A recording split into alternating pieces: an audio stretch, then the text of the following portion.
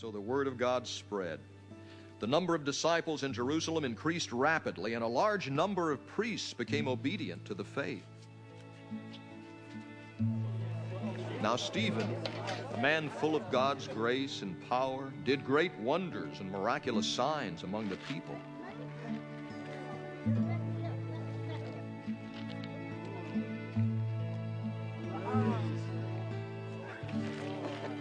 Opposition arose, however, from members of the synagogue of the freedmen, as it was called, Jews of Cyrene and Alexandria, as well as the provinces of Cilicia and Asia.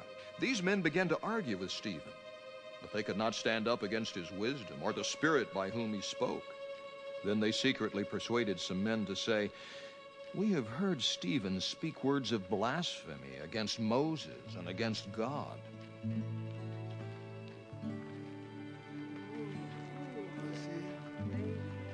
So they stirred up the people and the elders and the teachers of the law. They seized Stephen and brought him before the Sanhedrin.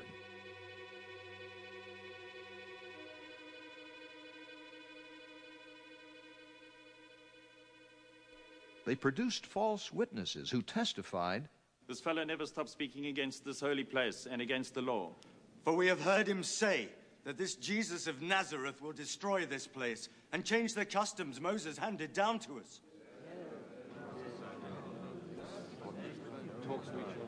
All who were sitting in the Sanhedrin looked intently at Stephen, and they saw that his face was like the face of an angel. Then the high priest asked him, "Are these charges true?" To this he replied, "Brothers and fathers, listen to me.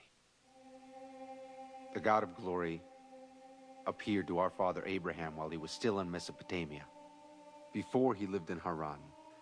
'Leave your country and your people,' God said, 'and go to the land I will show you.' So he left the land of the Chaldeans and settled in Haran. After the death of his father, God sent him to this land where you are now living. He gave him no inheritance here, not even a foot of ground. But God promised him that he and his descendants after him would possess the land, even though at that time Abraham had no child. God spoke to him in this way: 'Your descendants will be strangers in a country not their own, and they will be enslaved and mistreated 400 years. But I will punish the nation they serve as slaves,' God said, 'and afterward they will come out of that country and worship me in this place.' Then he gave Abraham the covenant of circumcision. And Abraham became the father of Isaac and circumcised him 8 days after his birth. Later Isaac became the father of Jacob, and Jacob became the father of the 12 patriarchs. Because the patriarchs were jealous of Joseph, they sold him as a slave into Egypt. But God was with him and rescued him from all his troubles. He gave Joseph wisdom and enabled him to gain the goodwill of Pharaoh, king of Egypt.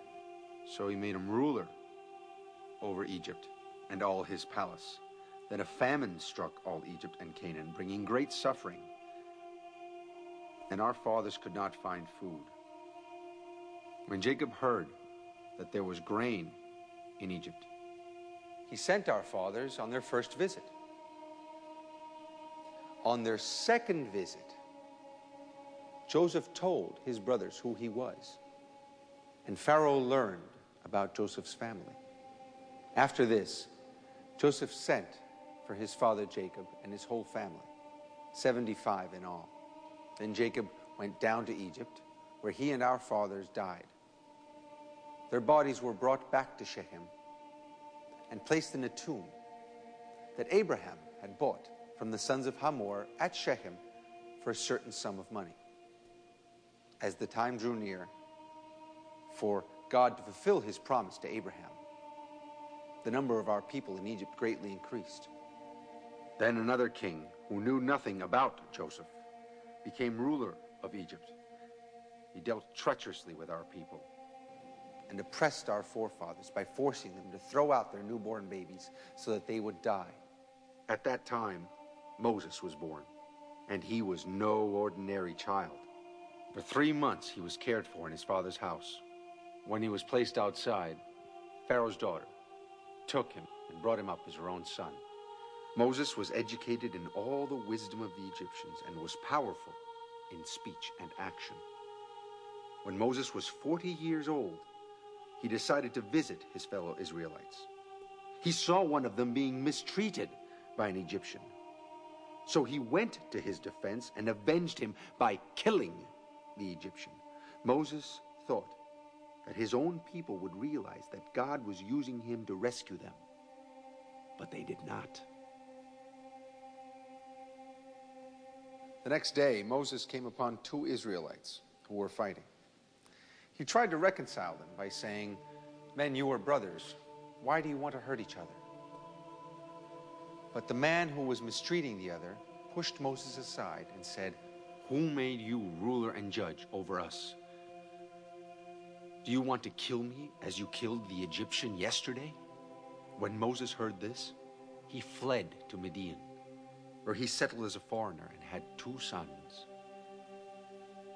After 40 years had passed, an angel appeared to Moses in the flames of a burning bush in the desert near Mount Sinai. When he saw this, he was amazed at the sight. As he went over to look more closely, he heard the Lord's voice. "I am the God of your fathers, the God of Abraham, Isaac, and Jacob." Moses trembled with fear and did not dare to look. Then the Lord said to him, "Take off your sandals. The place where you are standing is holy ground.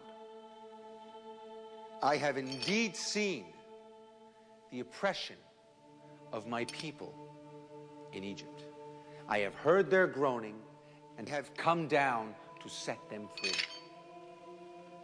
Now come, I will send you back to Egypt." This is the same Moses whom they had rejected with the words, "Who made you ruler and judge?" He was sent to be their ruler and deliverer by God himself through the angel who appeared to him in the bush.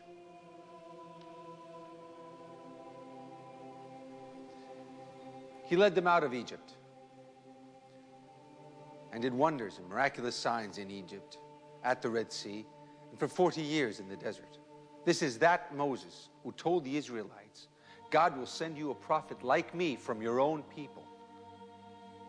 He was in the assembly in the desert with the angel who spoke to him on Mount Sinai and with our fathers. And he received living words to pass on to us. But our fathers refused to obey him. Instead, they rejected him and in their hearts turned back to Egypt. They told Aaron, "Make us gods who will go before us. As for this fellow Moses who led us out of Egypt, we don't know what has happened to him." That was the time they made an idol in the form of a calf. They brought sacrifices to it and held a celebration in honor of what their hands had made. But God turned away and gave them over to the worship of the heavenly bodies. This agrees with what is written in the book of the prophets. "Did you bring me sacrifices and offerings 40 years in the desert, O house of Israel? You have lifted up the shrine of Molech and the star of your god Rephan, the idols you made to worship. Therefore I will send you into exile beyond Babylon." Our forefathers had the tabernacle of the testimony with them in the desert. It had been made as God directed Moses according to the pattern he had seen. Having received the tabernacle, our fathers under Joshua brought it with them when they took the land from the nations God drove out before them. It remained in the land until the time of David, who enjoyed God's favor and asked that he might provide a dwelling place for the God of Jacob. But it was Solomon who built a house for him. However, the Most High does not live in houses made by men. As the prophet says, "Heaven is my throne, and the earth is my footstool." What kind of house will you build for me? Says the Lord. Or where will my resting place be? Has not my hand made all these things?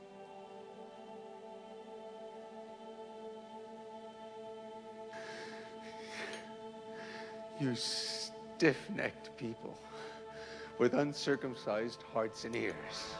You're just like your fathers. You always resist the Holy Spirit. Was there ever a prophet? Your fathers did not persecute. They even killed those who predicted the coming of the righteous one. And now you have betrayed and murdered him. You, who have received the law that was put into effect through angels, but have not obeyed it. When they heard this, they were furious and gnashed their teeth at him.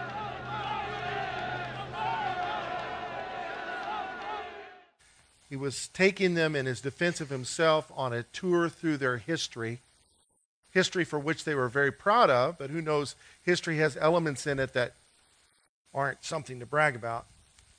And then he paralleled the things in their history they weren't proud of with themselves, including their fathers.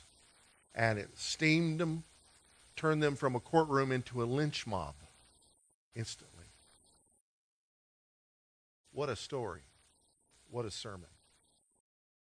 They had accused him of 4 things. He was accused of blaspheming Moses and blaspheming God.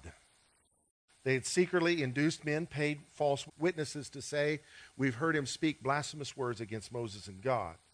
And then in court, he was accused of blaspheming the temple, this holy place, and the law. They let him speak here in front of the Sanhedrin, whose days, months, maybe just a year or so earlier, had threatened their leaders to not preach in the name of Jesus. And here was Stephen doing so. And now he's been accused by a synagogue of the freedmen. It's gone out into the public realm. Now the public people are getting upset at them. It's not just the religious leaders that are getting upset. So no doubt the Sanhedrin was delighted to get another chance to deal with these rebellious followers of Jesus. And so they hauled him in and let these people testify against him for blaspheming Moses, God, the temple, and the law. And in his defense, he just takes them on a journey through history. And they're listening for the mistake. They're listening for the mistake, not knowing he has laid a landmine in the middle of the room, and at the right moment, he's going to pull the trigger and blow up the room. They gnash your teeth, which I think is kind of like a form of growling, grinding your teeth when you're angry. They gnash your teeth at him and just rushed him right out. No more verdicts, no nothing. You're a dead man, and stoned him outside the city.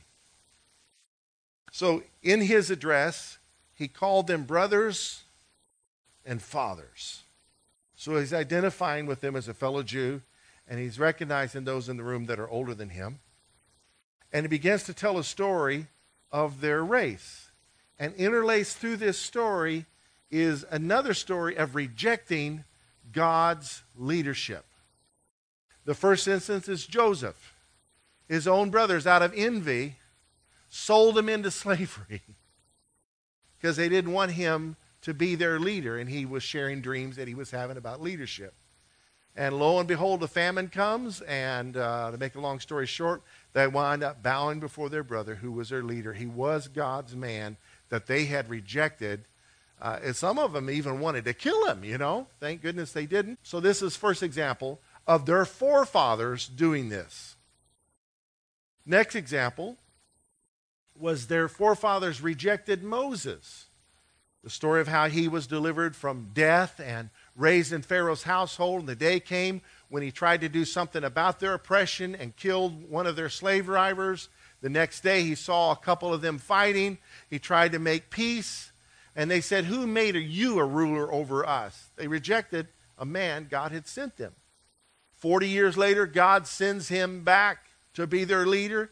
And those people give him heck for 40 years of rejecting his leadership, rebelling against him. Moments of devotion, but short-lived. Every time there was a problem, they would fall apart and say, you brought us out here in the wilderness to die. There again, their forefathers rejecting God's leadership. And when God gave them the law, what were they doing while Moses is on the mountain receiving the Ten Commandments? They're at the foot of the mountain having a party around an idol that they had built out of gold, the golden calf. This was their forefathers. had rebelled against the law from the very beginning.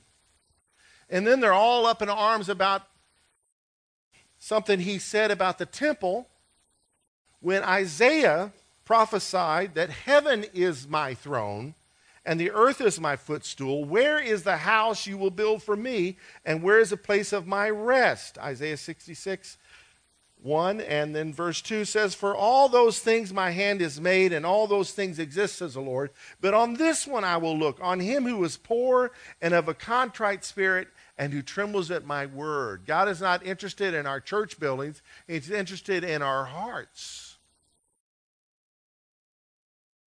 Probably no one in this room would vandalize this building. But you might vandalize this body by talking bad about one another. Which one is God most concerned about? The hearts of people. And so Stephen reminds them of this truth from their own prophet. And so after covering the historical rebellion of their forefathers, he then clearly and boldly points out their own evil rebellion. In verse 51, he says, you stiff-necked. Now he pulls the pin on the grenade. You stiff-necked and uncircumcised in heart, which God denounces in Deuteronomy 10:16, by the way, and ears. You always resist the Holy Spirit as your fathers did, so do you. You're just like Joseph's brothers. You're just like the people partying around the golden calf. You're just like the people telling Moses, who made you the deliverer over us? You guys are all excited about the temple. You're not excited about the condition of your hearts. And like their fathers who killed the prophets, they had murdered the Messiah. Moses had predicted a prophet was coming that was like him. He referred to that in his discourse. He concludes his speech by saying in verse 52, which of the prophets did your fathers not persecute? And they killed those who foretold the coming of the just one, of whom you now have become betrayers and murderers, who have received the law by the direction of angels and not kept it. You guys are all about honoring the Torah, and you're not keeping it. And you killed the Messiah who was prophesied to come by the prophets that your forefathers killed.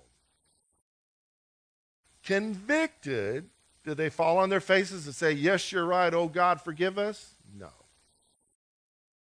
You're out of here. How dare you? You don't know who I am. I'm speaking to you today on the subject, history's lesson.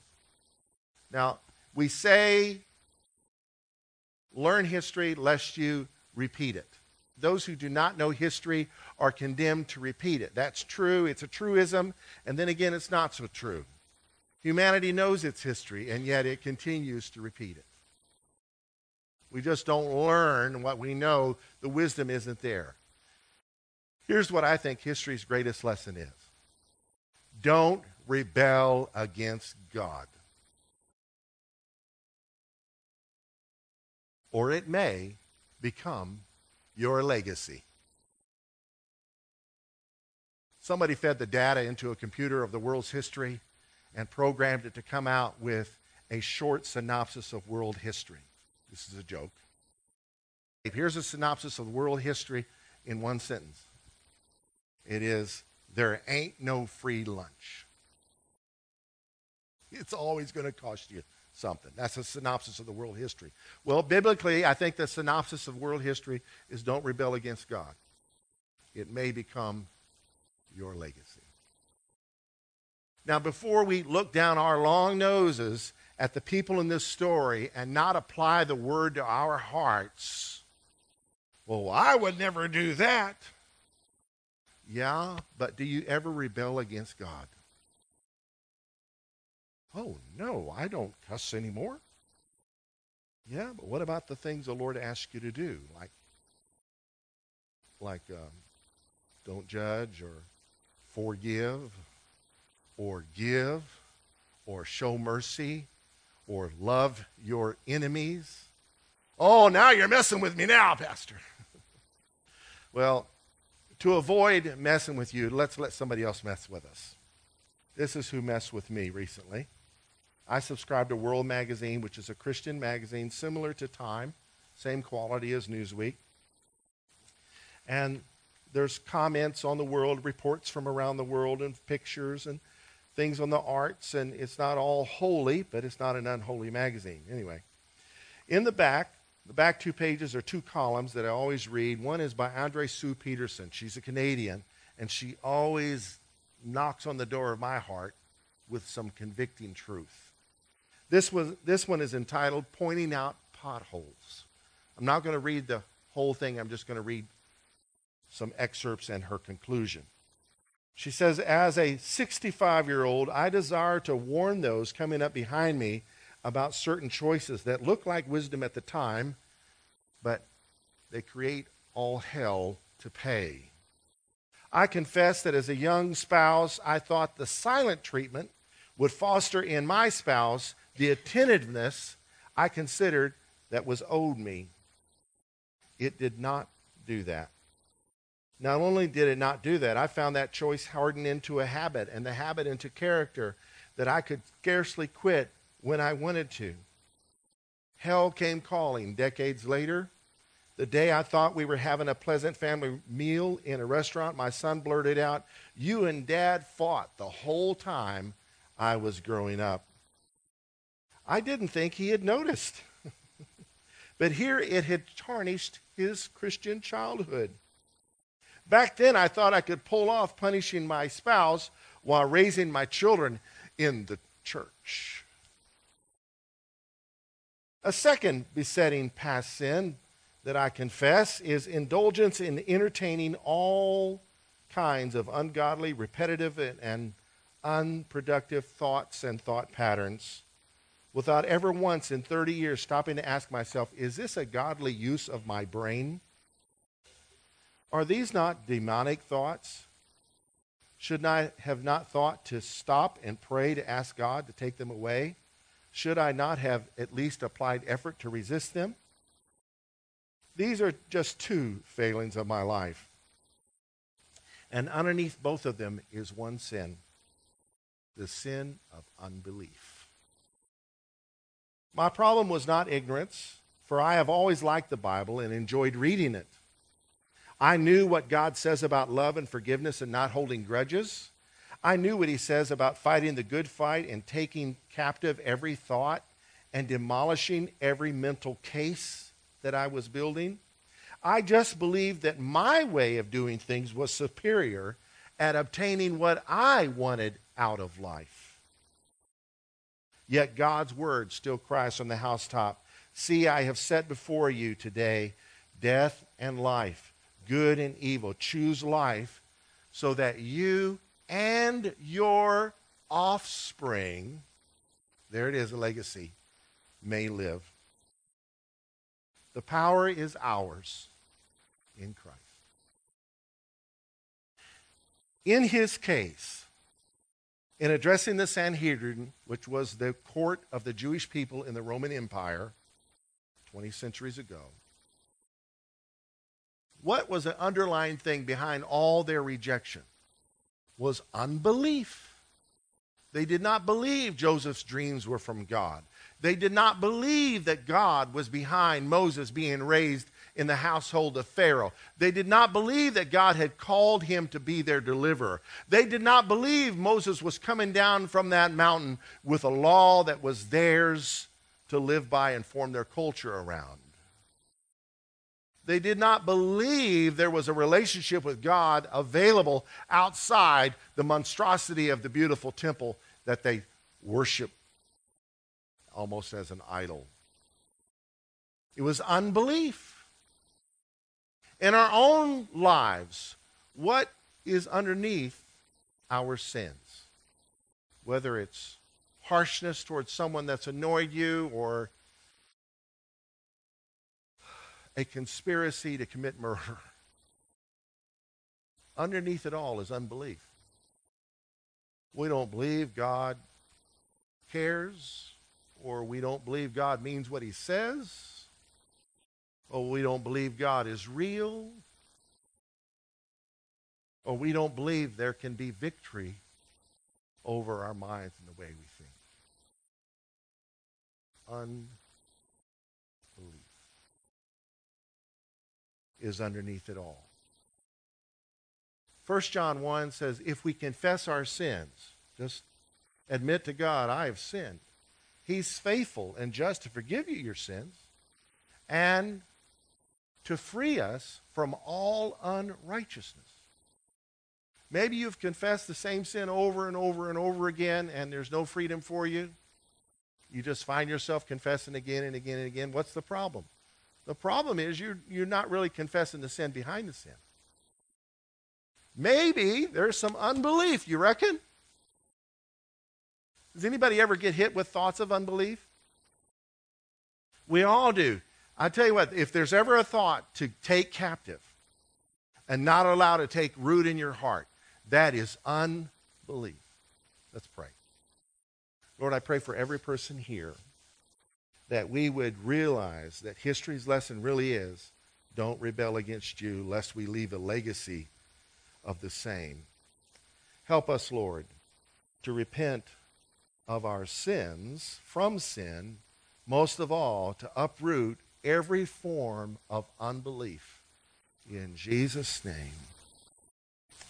Jesus' name. I just want to pray this scripture. Hebrews 3:12 says, take heed, brothers, lest there be in any of you an evil heart of unbelief in departing from the living God. Lord, we want you to be our living God. We don't want to depart from you.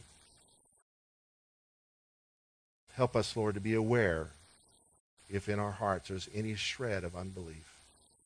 Make us compliant people, pliable in your hands like clay is to a potter, willing to yield to what you would have to do. And Lord, when we're tempted to be angry, help us to hold on to the promises. And to remember that you make all things new, that you make everything work together for good, that you have predestined us to be conformed to your image, that it's not all about our happiness, but it's about your holiness being revealed in our lives. In Jesus' name, Lord, reveal every ounce of unbelief in my heart and our hearts. In Jesus' name, amen.